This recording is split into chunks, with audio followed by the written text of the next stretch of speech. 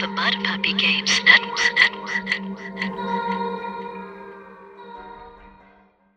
Listen to them. Children of the night. What music they make.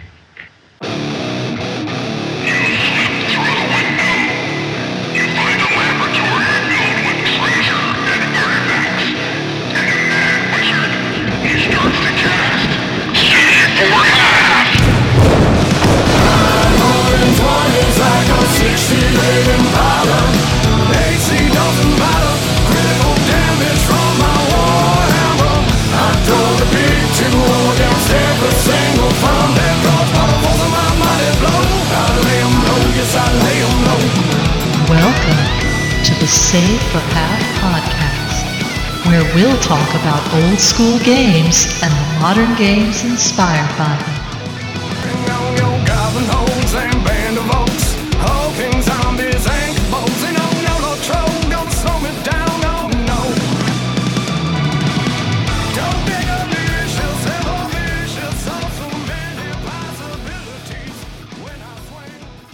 Welcome to Fright Night.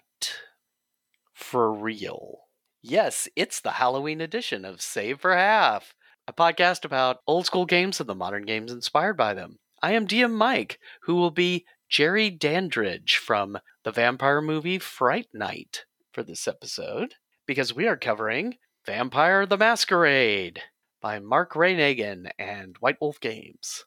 And joining me is DM Liz, who will be taking the role of Katrina from Vamp. I really shouldn't say hi because Katrina never said anything throughout the entire movie. I suspected that's why you wanted to take her, and so then you'd just not say anything during the whole show. That's right. For the game I chose, I'm not going to say anything about it. I'm done for the day. Bye. Cunning. That does sound like her. We can always count on Liz to figure a way out of excessive talking. And speaking of counts... To be smarter than all of us? Yes. Yes. DM Corbett is going to be Count Von Count. Yes. Sesame Street. Four podcasters. And rounding us out in vampirism is DM Jim, who is, to the surprise of absolutely no one, Count Chocula. Oh, because I don't like the blood. I like the chocolate and the milk. But it doesn't have any berries in it. Yes, Count Chocula, the second best monster cereal. No, the very best monster cereal. Very best second monster cereal. The only monster cereal that doesn't change the color of your poop. I don't know. I never noticed. But you could tell. Wow, that's a funny way of getting into Vampire the Masquerade. Yes, we were bound to cover it sooner or later, and we're here to talk about it. All right, well, I guess we will start covering that forthwith, but first, a pod break. Oh, what a beautiful day for Frankenberry, the world's super sweet new cereal. Phooey! Here's the world's super sweet new cereal, Count Chocula. Biffle, I've got berry-flavored sweeties for monstrous strawberry flavor. Well, I've got chocolate sweeties for monstrous chocolate flavor. Frankenberry, Count Chocula. meow. Frankenberry, Count Chocula. It's time for Mike and the Mechanics.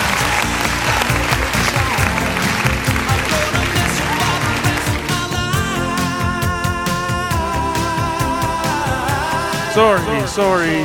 That's Mike and the Mechanics of the game. My bad. Mike and the Mechanics, as Mike once again tries to explain the basic rules of this game without screwing up Jim's list. Mm-hmm. So, basically, this is a dice pool game. It's only uses D10s, and most things are rated from 1 to 5. It's a point-buy system. You put the various points into your attributes, your skills, and vampiric traits, which are the supernatural powers, depending on which clan you're part of. Clans are kind of like classes, but they're a lot more flexible. They're considered bloodlines, and without getting too deep into the lore of vampire, they're based on various movie and novel tropes. For instance, the Bruja are based on the Lost Boys from the Lost Boys movie of vampires, the kind of rebel without a clue vampires. There's the Toreador, who are obviously the Anne Rice vampires. Yeah. There's Ventrue, kind of the more expected, aristocratic style vampires. Bela Lugosi. Yeah, good evening. Who's has that weird weakness of there's one type of person they either must or can't drink from. Like I can only drink from virgins, or I can only drink from valet parking. I don't know. Just whatever. So, but you can then buy, there are certain powers each one has. And the if you edition don't want we it, read is from the 90s, right? Yep. So there's no clan of twinkly vampires. This was pre-Twilight. Second edition came out in 90. I want to say 93 or 94. And earlier than that, I think it was 92. No, they came out in 92. Was the first edition. Right. 92 is when it won the Origin Award. So yeah. Sorry, you're doing the Mike and the Mechanics. Go ahead. Anyway, yeah, so this is really early 90s. There are no twinkly vampires.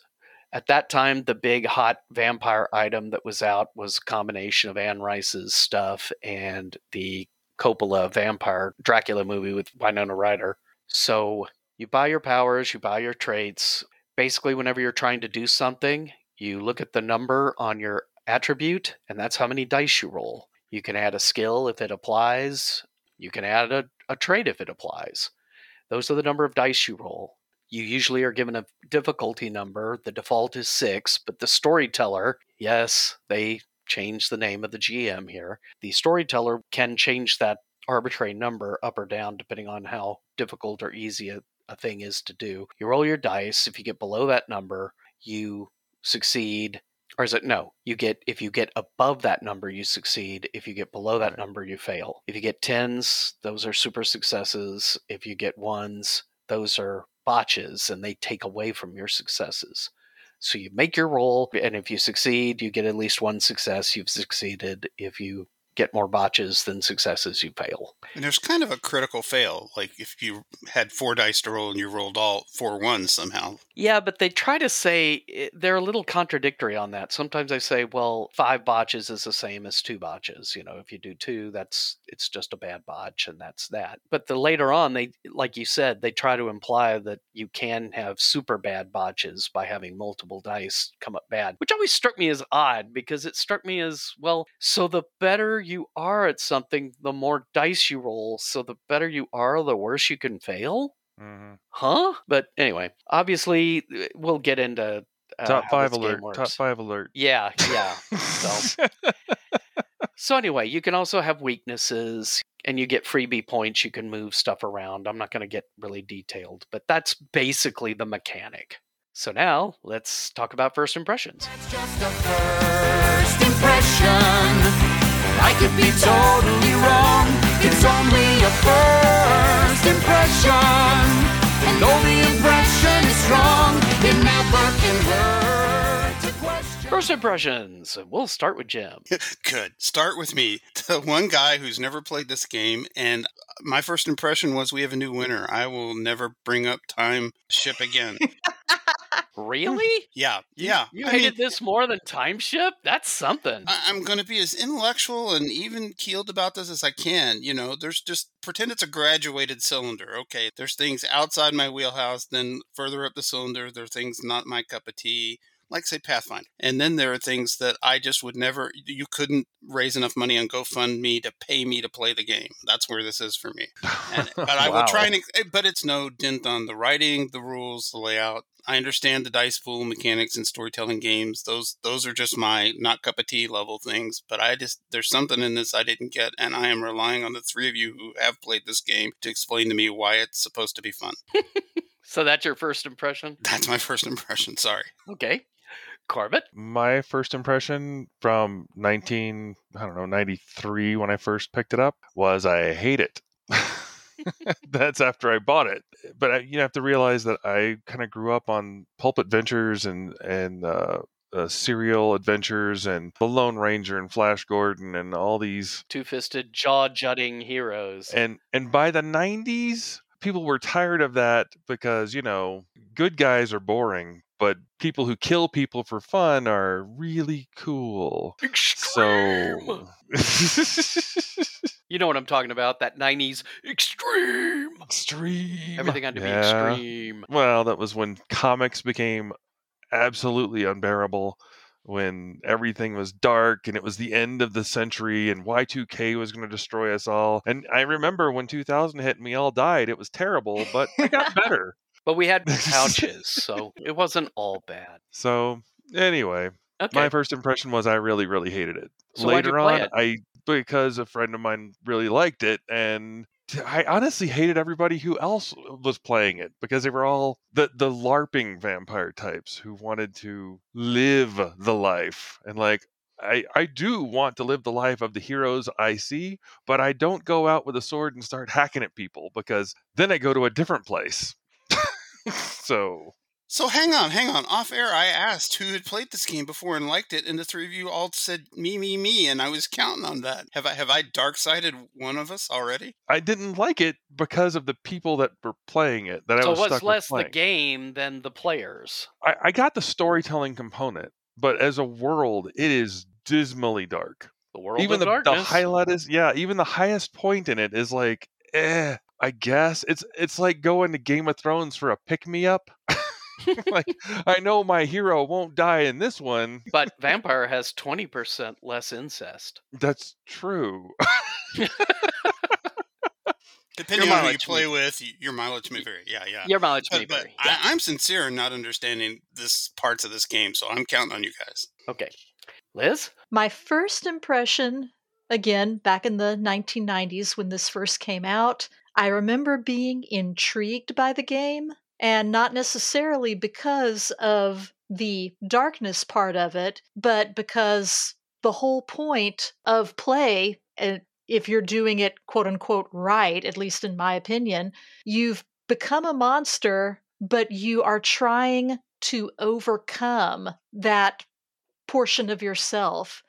And while it is very much like Call of Cthulhu, where you're substituting humanity for sanity and you've got that downward track, unlike Call of Cthulhu, there is a very slim hope given in Vampire to be able to succeed and to either figure out some way, mystically or otherwise, to become mortal again, or to do something where psychologically you have managed to gain control over your baser instincts and you have managed to reach a state of being where you're still a vampire, but you don't have that horror hanging over you anymore so much.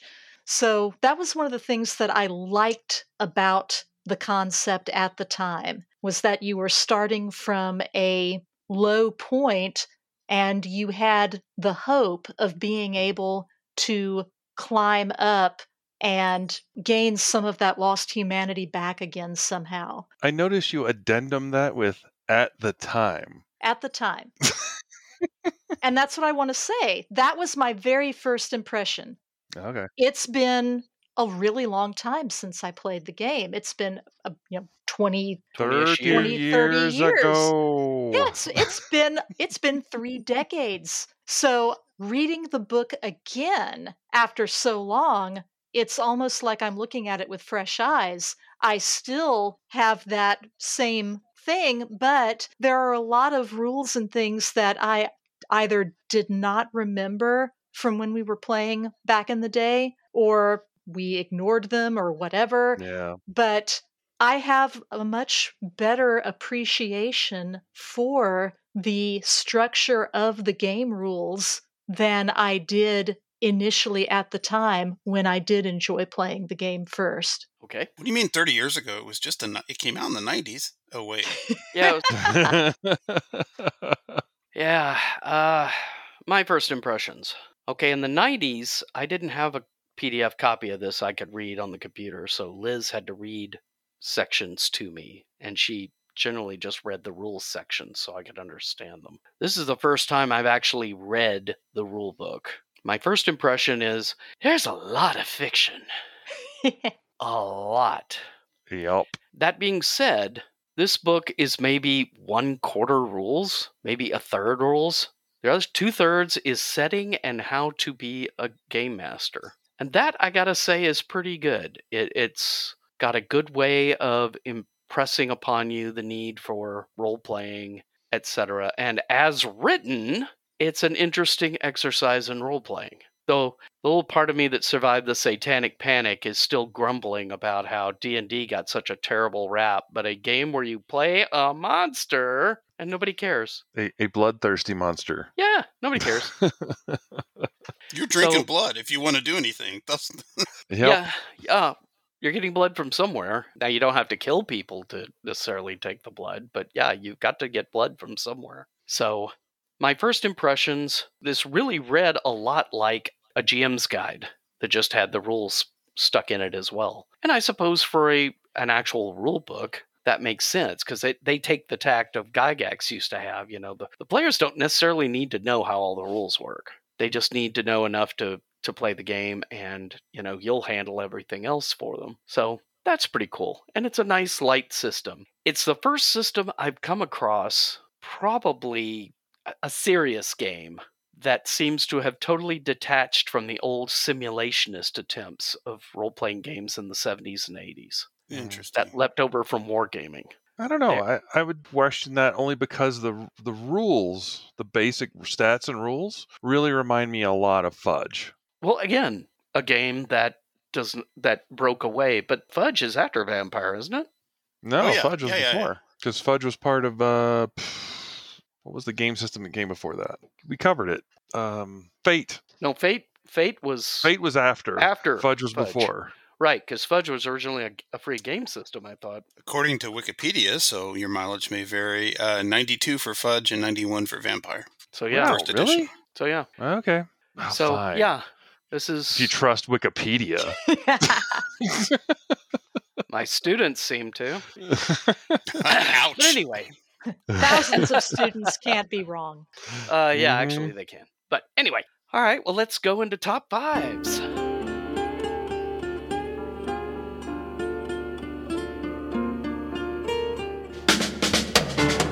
The Save for Half Top 5. In 5, 4, 3, 2.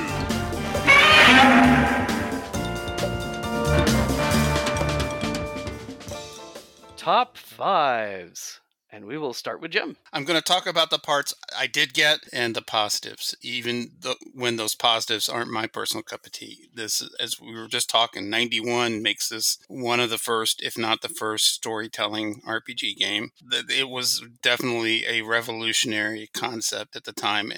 Just like you were saying, we all came out of that simulation school. And dice pool mechanics. And I don't know how early it is for dice pool mechanics, but it's got to be first, second, or third in that too. And Yeah, I think Star Wars had dice pool, but I never played Star Wars. Theirs adds up. Not here. They're using a dice pool straight across dice to dice, whereas in Star Wars it adds the whole amount.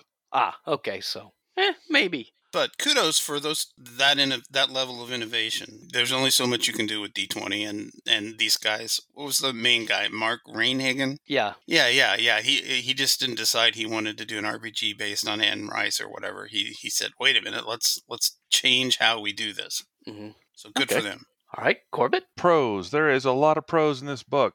Mike had mentioned this before, and I will extract this and give it to you in a real number. So the prose is one of the pros. Yeah, no, it's actually one of the negatives. It's a lot. The pros is a con. The pros is a con. In most RPG games, by page 20, you know how to start creating a character. And that's a big RPG. I'm not talking old school. I'm talking a regular one now. By page 20, you're going to get it. They did not get to character creation until page 86. So, a lot of pros. Chapter 7, how to actually make a character for what we just talked about for 80 pages. Yes. I'll have a comment when I get around to that, but that is brave choice. I understand they're giving the context and the filling the world out, because they do build a world, but it is a lot of prose. Okay. Liz? I will follow up on that from Corbett. Oh, I bet you would. Oh, indeed. I mean, that was one of the things that I had written down. Like Time Ship, parts of the rulebook are written in first-person narrative. Unlike Time Ship, it's better done. Unfortunately, there's a lot more of it. And yeah, I had noted it took 21 pages to get past the initial narrative flavor text and starting to get into the rules. There's more prose there than the entire Time Ship rulebook, and that includes the 3 adventures. And this was something that Mike and I mentioned before we started officially recording the episode. Because we had played in the past and we played with some other groups, it's like, yeah, a lot of the rule book is concerned with evoking the setting and the tone that they want a typical vampire game to have. It may seem to be a bit much, but in my own experience playing Vampire, very few games actually manage or even seem to attempt to create the suggested tone or mood. It's like, despite the tremendous effort, and I do mean tremendous, made to communicate the mood within the book, a lot of the games I wound up participating in either felt like D&D, let's go kill them and take their stuff, or like supers, but all the supers are vampires. And so even though they spent pages upon pages with this, clearly it was not enough. Team Diablery. Liz, Yes. I'm just curious, Liz. You played Toreador, didn't you? I've made various characters, but I will admit, Confess. the very first character I made was a Toreador caitiff. She was actually a weird kind of hybrid. You split class. Yes. She was killed by a Nosferatu, but brought back by a Toreador, so she had a little bit of each. So weird things happened because of that. But yeah. I've never been prouder of you than figuring out how to do a split character class in this game. Like when you were like 12 or 13. I wasn't that young. Yeah, she's right. I still remember Walker talking about how he was running a game, and everybody's talking about, well, what's the minimum humanity you can have where you could still kill people and it's all right? Uh-huh. And he said 4. And he said you could hear across the table the sound of erasers. Erase. I'm good. It's like, ah! And then they're all hiding outside the Elysium, the neutral ground. They're hiding behind the dumpster, waiting for like an elder to come out and take a whiz or something so they can jump him and diablerize him so they can go up in power. Like, really, guys? Really? Or the Elders game. Yeah, the Elders game where we were just wandering around and going into people's houses and like beating them up, even though we're supposed to be elders. And I couldn't wait to see a game like that where an elder comes outside and like, well, I just have to take a wheeze. And wait a minute, I don't have to wheeze. Like Samson and the vampire women when the guys jump out holding their capes up as they beat them up with the flashlights. That was always the image in my head when that was described. I'm like, oh wow, dude, seriously. See, Jim, you missed out on all the fun. See, now it sounds like fun. Okay, so my 5. Again, I'm going to play on the text thing. And yes, lots of prose. Unlike a lot of other role-playing games, this game tries to set a default campaign setting real hard right out the gate. It's like buying 2nd edition D&D and the Player's Handbook had nothing but Forgotten Realms stuff in it. I mean, it locks you into its campaign world. Or even those people to this very day that are playing those hardcore Greyhawk settings. You're playing Greyhawk. Yeah, I see what they were doing there, and yes, for gamers, the prose and the setting stuff well before the actual rules was irritating. But the audience they were aiming for, which was, frankly, goths who probably haven't gamed, that, I think, was a smart idea. Because like any fiction, you catch them in the first chapter or 2. If you can't hold them for that, then they're gone. And if you started right with the rules before you went into the text and the setting, I think you would have lost a lot of people. So while I agree, it's irritating for their audience, I see why they did it. And we can't argue with success. The 90s Vampire was it. TSR felt the pressure so much they ended up making Ravenloft a campaign setting so they could try and compete. And gosh, how many spin-off games were there? Vampire the Masquerade, Werewolf the Apocalypse, Mage the Ascension, Wraith the Oblivion, Changeling the Dreaming. Boom, boom, boom, boom. Yeah, but they all tiered on the idea that something was going to happen in 2000. And once that happened, the actual game kind of died off for a little while, at No least. pun intended. But Well, a then little they came gaming out with history. the third edition, Vampire the Requiem, where you were kind of, it's afterwards, and you're Like, staggering. remember when we were all going to die? Whoops. We did. Well, in this world, we did. Sort of. I could But see now they're on the that, fifth so- edition. They've really gone far with it. Yeah, yeah. But it's not as big as it was. No. In the 90s, it was huge. Well, yeah. Well, you had the goth movement. That helped a Yeah. lot. Wasn't the 90s when LARPing started getting big too, in more traditional D&D terms? So the reputation Yeah. I knew this game by was I didn't even think you played it at a tabletop before I read the rules. I thought it was all Yeah. getting a cause. I based it on old Knights at Dinner Table comics. My It my made view me of the it. Black Prince of Muncie. What Yeah, would you yeah, have so- done? and getting dressed up in costume, which is like you guys were in Society for Creative Anachronisms. That's other people's jams too. So Yeah. Yeah, but they didn't do it out at a 7-Eleven much. They did it at Golden Triangle Mall down here in Denton.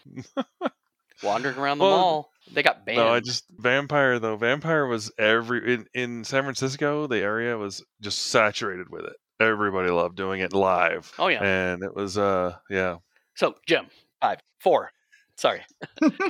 my number 4 is just me trying to figure out why this game was such a Rubik's Cube for me to understand. I can read stuff outside my wheelhouse. Gazetteers and settings are not my thing because I'm a do-it-yourself guy. That's just the way I'm wired. And you're into a matter of taste. So for the people that love gazetteers, buying them up and running those things, great on you. So I'm looking for what the in is that I can't find. So my process on this was, there's a magic to what Dungeons & Dragons invented. That player group of adventuring party that's sort of like Tolkien, except more murder hobo. There's a magic to that dynamic, and that's why almost everything can be, in my opinion, measured by how it's similar to D&D or dissimilar. And there have been a lot of innovations and things that are dissimilar to it, but you have to be careful when you break the molds. Liz, this is what happened to us that was similar to what you were talking about earlier. We got D&D and played it. Then, my brother was the DM. I got Gamma World and ran that for years, and then we played it. Then Henry got Boot Hill, and none of us were enough, Western genre fanatics that we just went about trying to turn Boot Hill into D&D. Yeah. We're out there with nitroglycerin and shotguns, tossing dynamite sticks, trying to do fireballs. And it was worse when I took up Champions because the Venn overlap between gamers and comic book fans did not apply to my old gaming group. I was the only one. So they showed up with, like Super Wizard and Super Dwarf as characters. So those are all like stupid examples, but I'm looking at this game and I think my problem with it is this is written anyway to be like an evil campaign that I could even hang with on a short-term basis for a one-off. But if there are no heroes and there aren't even anti-heroes, everybody's just one of the undead going around trying to resource manage their humanity mechanic like you have to do with your sanity in Call of Cthulhu. That's not something that I enjoy, but I'm only reading it. I haven't played it. I haven't played it with people I liked, like you guys did. Yeah. Well, I'm just going to say, you're exactly right. You can't argue with success. I know this. Thousands of people have played and enjoyed this game. Part of the in-joke humor of this world, they had their version of White Wolf as an actual company in this world called Black Dog. They even put out their games in this world. I think it was called Leech the Sucking or something like that. Oh my God, that's funny. and it was described as tragically hip anti-heroes who bemoan their fate while blowing away the uncool mortals around them. And I just love that description. I thought that tragically hip. Oh, that is so awesome. So they could certainly laugh at themselves. Oh, definitely. Remember when they were describing the Black Dog Game Company offices? Oh, in the break room? The horrible filth and despair of the break room that was actually a monster living up in the crawl space area above it with this filth and crap everywhere. But they were sure to say the inside of the microwave is sparklingly clean. Wow, that's creepy. But anyway, 4, Corbett. I would actually counterpoint Jim a little bit. Please, I'm asking for it. Well, no, not so much like I'm defending it for real, but I will say there are levels of bad in the game. And yeah, you're pretty much still bad. So I can't defend that very well, but there are really, really bad things in the world that vampires stop, but they're also part of the problem too. So you kind of, in a very, very just delicate tissue way, are a hero compared to what's worse. Yeah.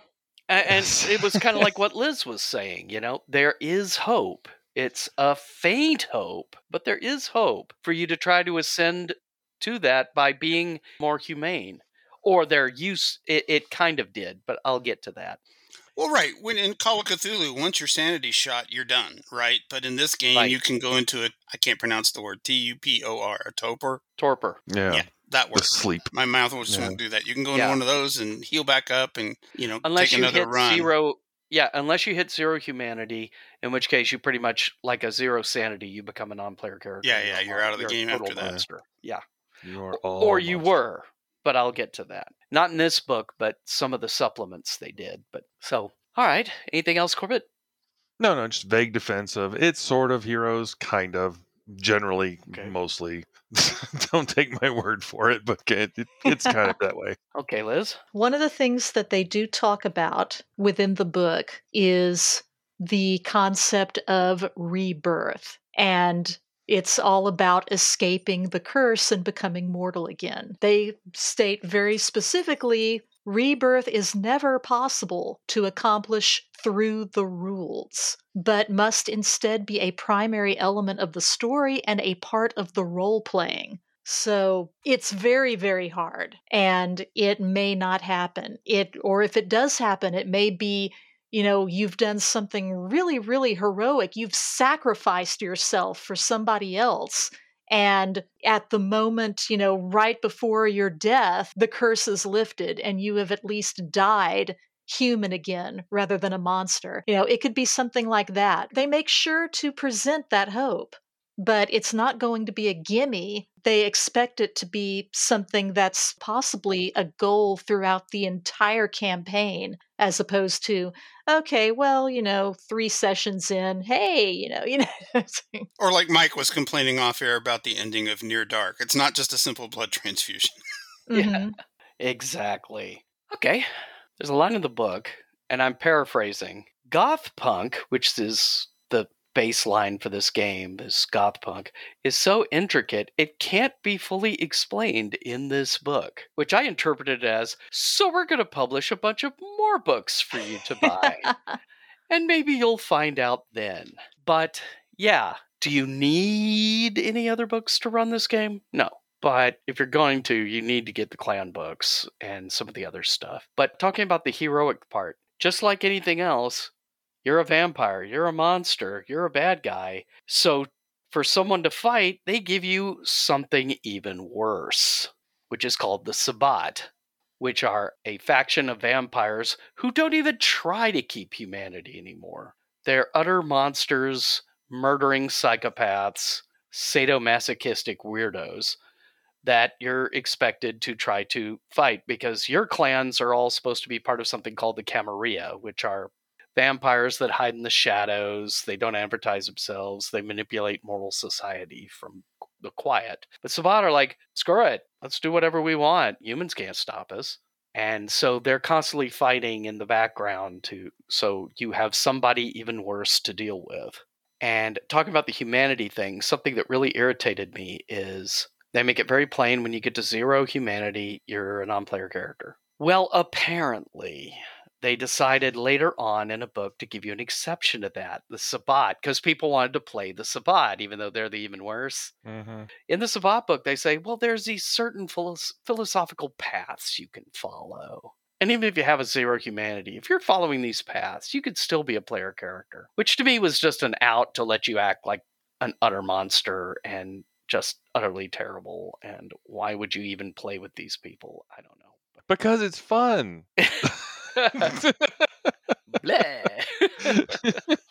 Well, they think it's fun anyway, and that's I the guess. disturbing part. Okay, 3, Jim. I'm still troubled by this game in that it's very close to a genre licensed property. I've talked on many episodes of the show that there are game design problems when you do that. When you do the Star Trek license or the Star Wars license or the Doctor Who license or whatever. They made a TV show off this. Yeah. This could just as well be True Blood, the art role-playing game, right? Yeah. When you do a license like that, you get trapped into these storytelling strictures that affect something that's meant to be a group role-playing game experience. Like, who's going to be the captain of the starship? Okay, you start playing this game, you're a bunch of, you've done your prelude, now you're a functioning junior level vampire who may or may not have your boss vampire still in the picture. As a group, you're going to go do some of these things that you're talking about. I was gladdened when, Liz, you said, okay, well, that may have been what we set out to do, but we pretty much ended up doing D&D Vampire. That would be a natural reaction. I would love to get an inside peek to these people that were playing the hell of this game in the 90s, that did the robes and the things like that. Because I just don't understand how that works. And I'm very much trapped in my own viewpoint, because I know bunches of people have fun doing that. It's dystopian. And I don't enjoy dystopian settings. And I wrote a post-apocalyptic game, but I threw it 10,000 years in the future so it could be a jungle planet with ruins. And to my taste, fun. Like other things closer to D&D, Dark Sun. I've never played Dark Sun ever in my life, nor would I in a million years, because I don't have fun playing in a world where everything's bad and broken and your best shot is just not dying. Another setting created in the 90s. Yeah. And Ben Riggs' book was super informative too, because I love the art. And I'm sorry, this was my actual number 3. The problem is, it's not like I don't enjoy these things. I couldn't get enough of Tomb of Dracula comic book by Steve Gerber when I was a kid. Where Dracula's the hero, yeah. Well, he's not a hero, but you're reading about him. But he's Dracula, the hero of the comic, is what I mean. Protagonist, sure, yeah. But he's a singular guy. You know, you can't do a whole role playing game where everybody's Dracula, or a comic book story where it's 5 Namor, the Prince of Atlantis, or 5 Time Lords. I mean, you could. I just don't know how that would work. I don't know how you design for that. So I at least give them credit for they figured out something, because a bunch of people love this. It's so outside my ken. Okay. Corbett? I like character creation. Character creation is quick, fast, easy. Mm-hmm. All you have to have is an idea, and even then, if you don't have an idea, you can pretty much still make a character. It's really not hard. Yeah, they pretty much walk you through creating an idea if you don't necessarily have one to begin with. Yeah, and by second edition over first edition, they put the template into the character sheet, so you barely even needed the book, other than to look up like what powers do what and things like that. But you quickly have like the primary, secondary, and tertiary stats. You just throw your dots in. There's no numbers to write down. It's all dots. So it's really quick. And I did really like that about the game. Yes, it's like filling in a Scantron. Yeah. And just like the Scantron, I fill in random and just throw it at the DM. Yeah. That's good enough. Okay. Liz? My number 3. One of the things that I enjoyed the most about Vampire when I played it back in the day is that it was specifically geared for small groups of players. They say 5 people at the most, and that the game's sweet spot would be a storyteller and 3 players. And that is my personal ideal. I love that size group where I am one of the 3 players. And it's like, I love small groups. I feel like you get more Me too. interaction and role playing, and people are less likely to be left out accidentally. That was one of the strengths for me personally, is that you are encouraged to do small groups with this game. My 3. I like nature and demeanor. To a degree, it's how I've always run most of the time alignments in D&D as a guideline rather than a rule. But I particularly like the idea of this is how you really are, your nature, as opposed to the demeanor that you show everyone else in public or, around you. And they can be the same thing or they can be very different. Well, And that for gives a you a game, role-playing guideline. yeah. And for a game like Vampire, where intrigue and treachery and that sort of thing is part of the whole shtick, that's really cool. I like that system. All right, Jim, 2. I agree. I thought that part was insightful because you could line them up or you could try for ambiguity and do the opposites. I'm out, guys. I got no more to say about this game. I want to be a listener and listen to you guys talk the game up. Is that allowed? Can that be my number 2? Sure. I mean, as opposed, I could sit here and keep trying to write a master's thesis. I'm not talented enough to write on the psychological dynamics of playstyle preference and personality type, but I don't want to do that. I want to listen to you guys. Okay. You can talk about the art. You said you like the art and the layout. That's You're true. definitely qualified for that, even if you didn't read Oh, well, okay. Thank you, Corbett. My number 2 is I really like the sort of Mike Mignola gritty black and white presentation. You could pick reviewed the second edition. It came out in the mid-early 90s. You could look at that today and it still looks fresh and modern. It's simple. It's black and white. They didn't overdo the craziness and all the things where everything has to be slick, colored, computer-done art. They do now. I liked it a lot. Stark, very sort of Frank Miller, Mike Mignola. Yeah, Mike Mignola is a great example. I didn't even think about it. It's like it does have a certain that hard black and shadow use. It definitely sells the setting. Yeah, it does. Okay, Corbett? You mentioned this earlier, and I just want to clarify it for people. Yes, it's idiotic that if you have a high-level character with a lot of dice in something, there's a very good chance you're going to fail miserably a lot because of the odds. Because the more dice you have, the more probability you have to roll ones, the more chances you roll ones, the more things mess up. And that's one thing that's kind of it does the same problem in Star Wars. In Star Wars, there's a dice pool, but you have one wild dice, and when it rolls one, something wacky happens. The hyperdrive stops, or 3PO's leg falls off, or whatever. And Yoda jumps out and whirls his lightsaber and then rolls a 1 and accidentally stabs himself in the foot, and it kind of loses that wow, he was a master. It's the same problem with this, where you have so many dice, you essentially become terrible at something. Yeah. Okay. So play at low levels.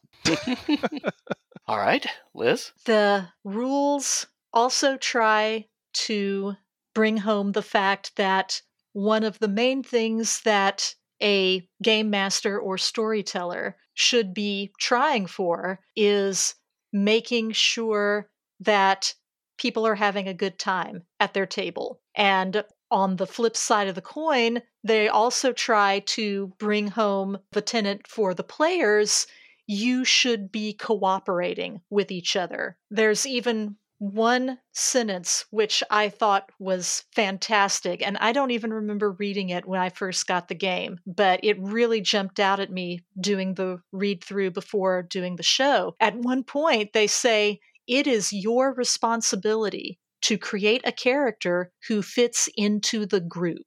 If you fail to get along with the others and disrupt the story because of it, you will have to create a new character." But I want a black-clad orphan that always sits in the back corner and never talks to anyone. That's fine, as long as you're not disrupting the story by doing it. You just spend the whole game at the local Elysium. That's right. You can just sit there and everybody else does stuff. But... So, yeah, I just really liked that they came right out and explicitly said, if you're being a disruptive influence with the character that you have created, GTFO, Yeah. It's like... Drain your victim's blood, but don't be a dick. Right. Well, you still lose humanity for murdering people, even if you're doing it to drink blood, so I thought that was cool. But anyway, my number 2, it's got a whole chapter on drama. A whole chapter, which at first kind of knocked me like, oh my God, why would you read a whole chapter on drama? But then as I went through it, it's like, if I was never a GM before, this had some really good stuff in it. Yeah, there's a lot of good stuff about pacing and things like that. It's like, yeah, And getting back to what Jim was talking about with the LARPing, there's a lot in here that freely admits it borrows from LARPing. It's kind of almost an intermediate stage between tabletop and LARPing. You're still at the tabletop. You're not expected to actually do anything or wear costumes, but you're encouraged to speak first person and to gesticulate and speak in a real role-playing method. Wait, like a human would do? Yeah, like a human being rather than just third person. My character does this, my character says that, my character does blah. And that's how I learned to role play from the beginning with D&D back in 1980. So I had already done that, but I never found a game until this that intentionally promoted that type of role playing. So I thought that was pretty cool. And Jim's number one, Bah. Okay, Corbett? Thank you. You're welcome. I was going to say something about enjoying watching the Rocky Horror Picture Show, but not wanting to play the Rocky Horror Picture Show RPG. Oh my. What if it was like the Rocky and Bullwinkle RPG and you had hand puppets?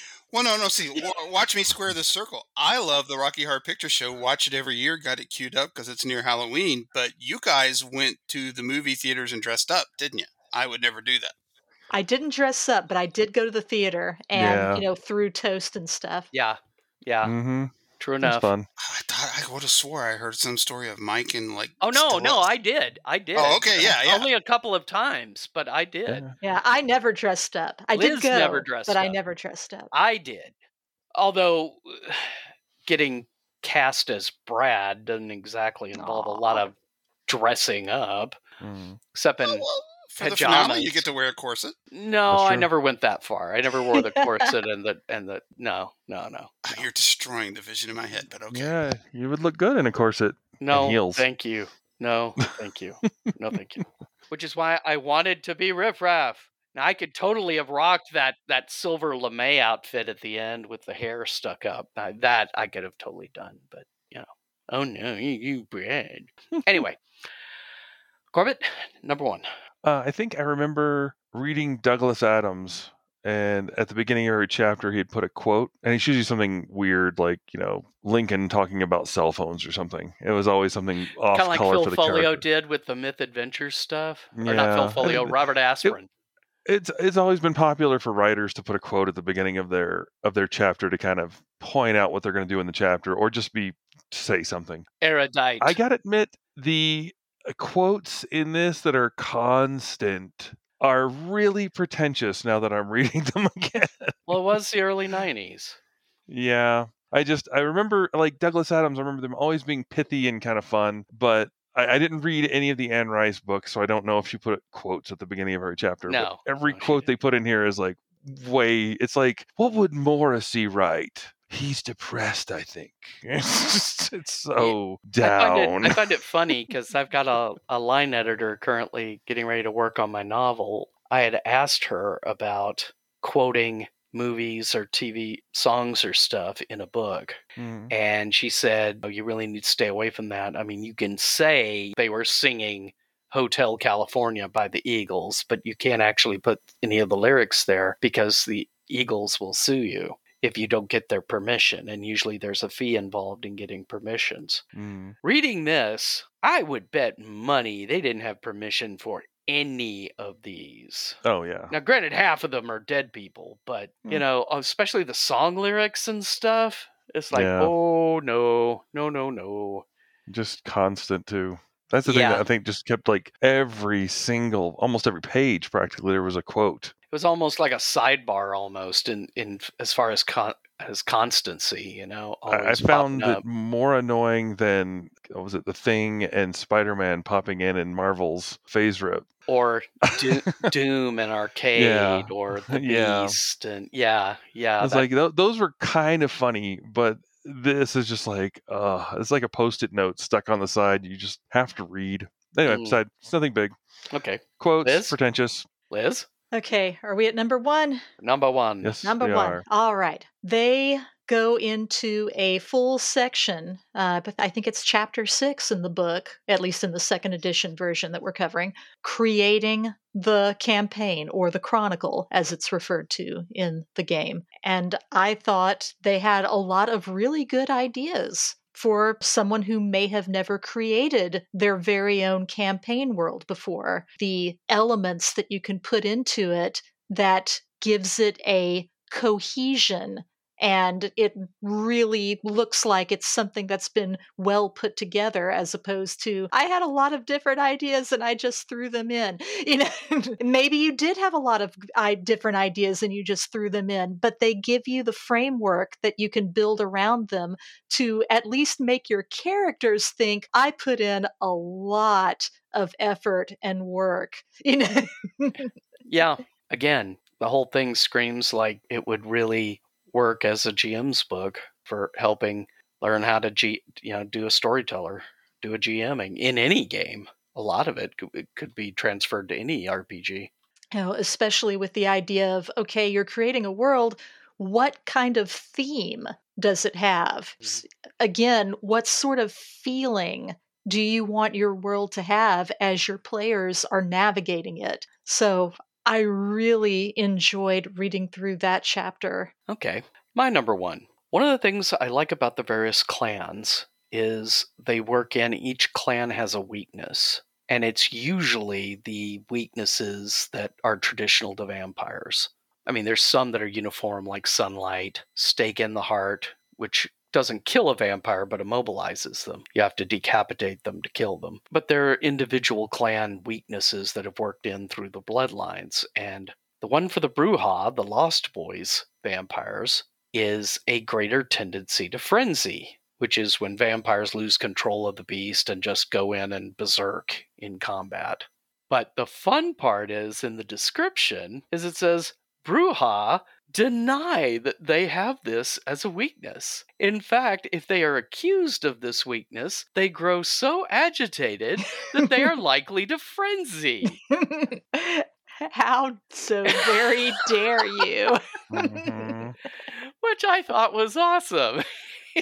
I am not screeching, she screeched. The others aren't quite as funny, but they've got their good moments here and there. Especially at this early one, I think there were just enough little bits in here and there to show they weren't taking themselves 100% seriously.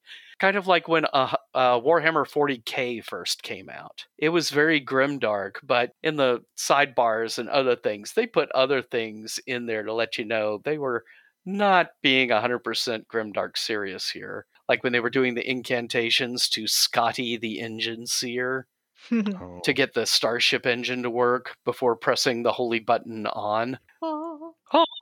Yeah, stuff like that. So anyway, yes, this was when it was just the world of insufficient lighting. It got a lot more grimdark as the 90s progressed. But anyway, that's my number one. So we shall take another pod break, and then we will discuss what makes a save and what. In the year 2000, you won't need Boy Scouts to help you cross the street. You'll need an armed guard. The traffic is murder in Death Race 2000, starring David Carradine. I was brought up in a government training center to be just what I am, the best driver on earth. Death Race 2000, the cars of the future in a cross-country road wreck. Death Race 2000, a new world picture rated R under 17, not admitted without parent.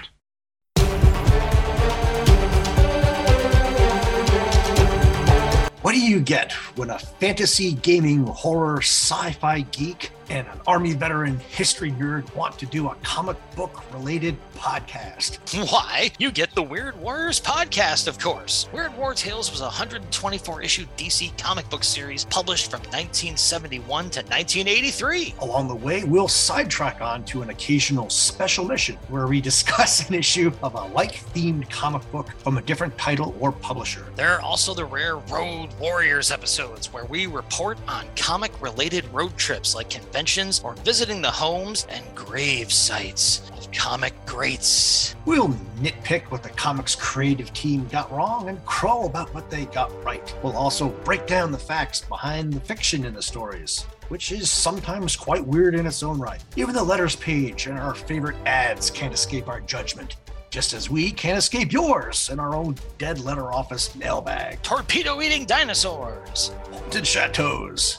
Time-traveling rats. Zombie robots. day-walking vampires. Gargoyle armies. And that's just in the first 20 Weird War Tales episodes. So, report for duty with the Weird Warriors podcast with Max and Rich, where we promise to make war no more. This portion of the show is being brought to you by Ed's nuclear-powered popcorn popper, the popcorn popper that never leaves a kernel of corn unpopped. Remember, with Ed's nuclear-powered popcorn popper, Meltdown isn't just for butter anymore. What makes the save, and what is going to take? What makes the save, and what pre-arcs?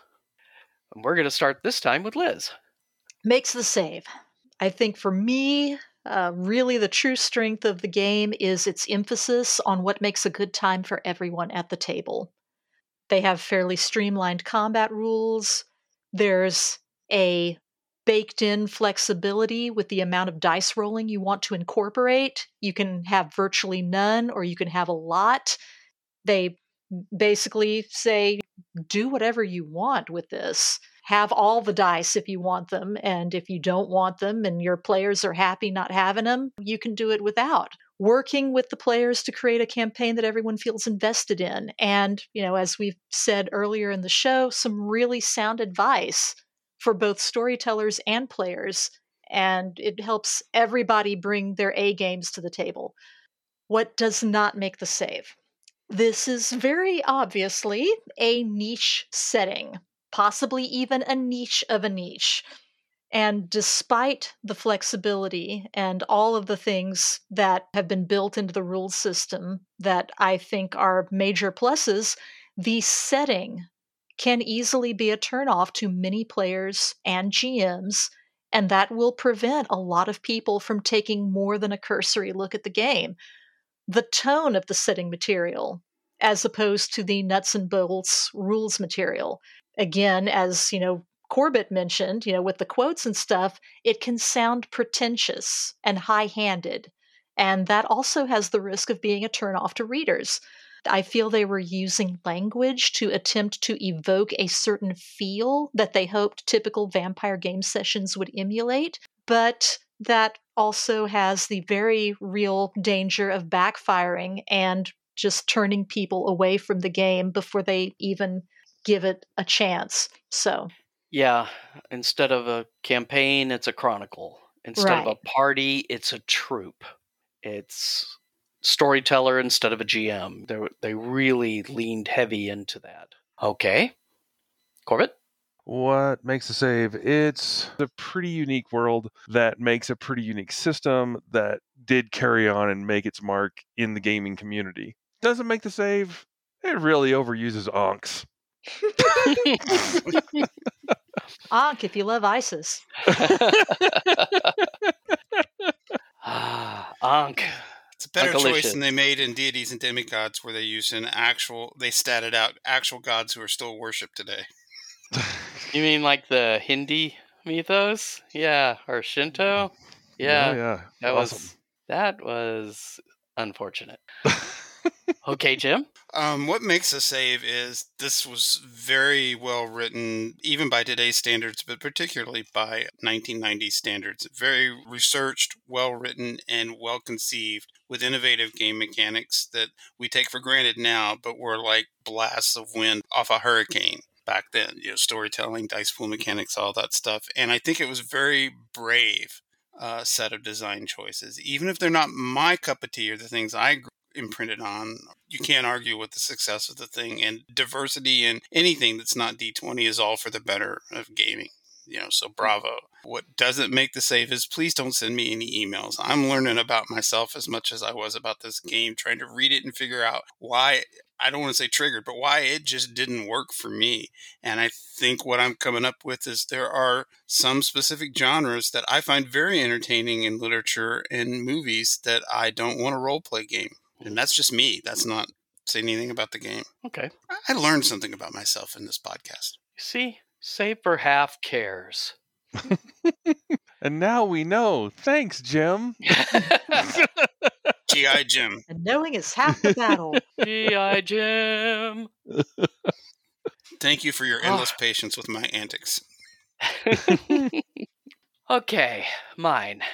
For what this game was trying to do, I think it did a very good job of it. Even with the pretentiousness and even with the pros. It's easy for us to snicker at it now, but at the time, it brought a lot of new people into gaming. A lot of women actually joined the gaming directly because of Vampire or its branch-off games.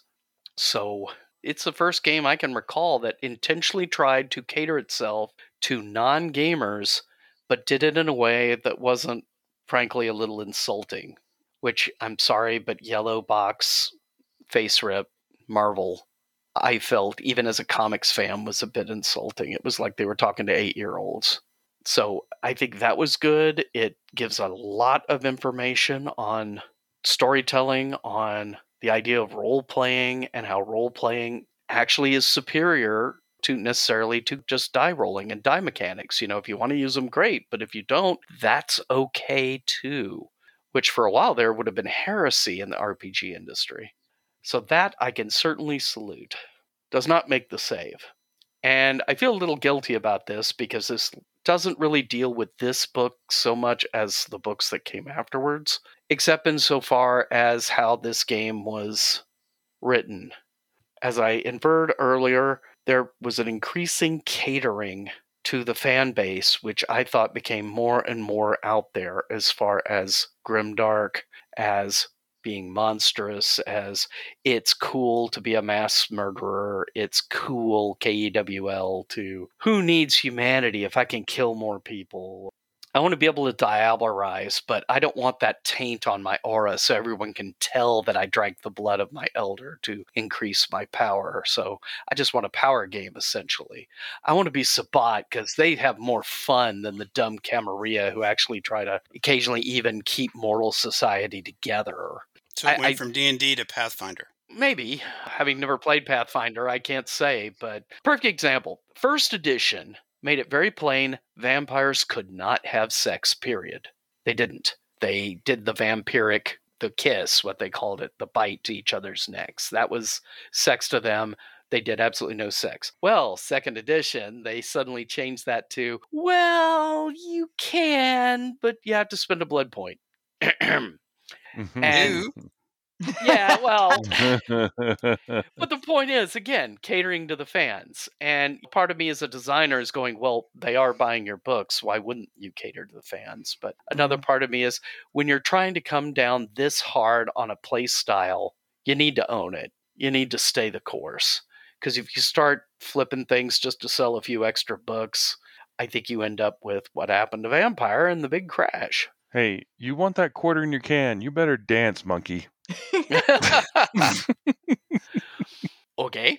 So no, I hear you, and it's not just a well taken point. It applies to everything. You know, you get a bunch of success and then start climbing up your own butt to get more sales. That's not a marketing strategy. Yeah. So anyway, so this has been Vampire. Before we let you go, I'll remind everybody to please, if you have a chance, email us your questions, things you want to know about Save for Half. We're going to discuss them all in our end of year show. So if you have anything you want to know, that's clean.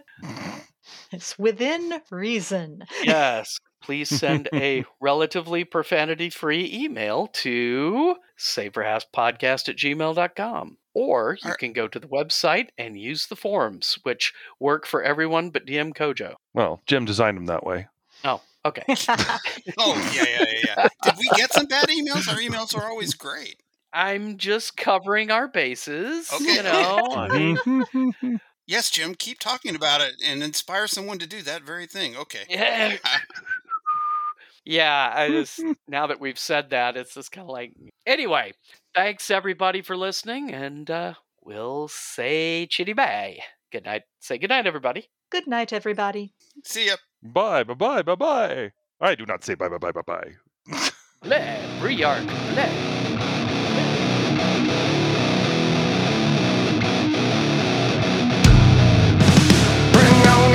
The Save for Half podcast is a production of the Mud Puppy Games Network and the Gagman Podcast. The Save for Half theme music is provided by the band Mississippi Bones. You can find them at mississippibones.bandcamp.com. this podcast are fictional, and any resemblance to PCs living or dead is purely coincidental. No NPCs were armed in the making of this podcast. Thanks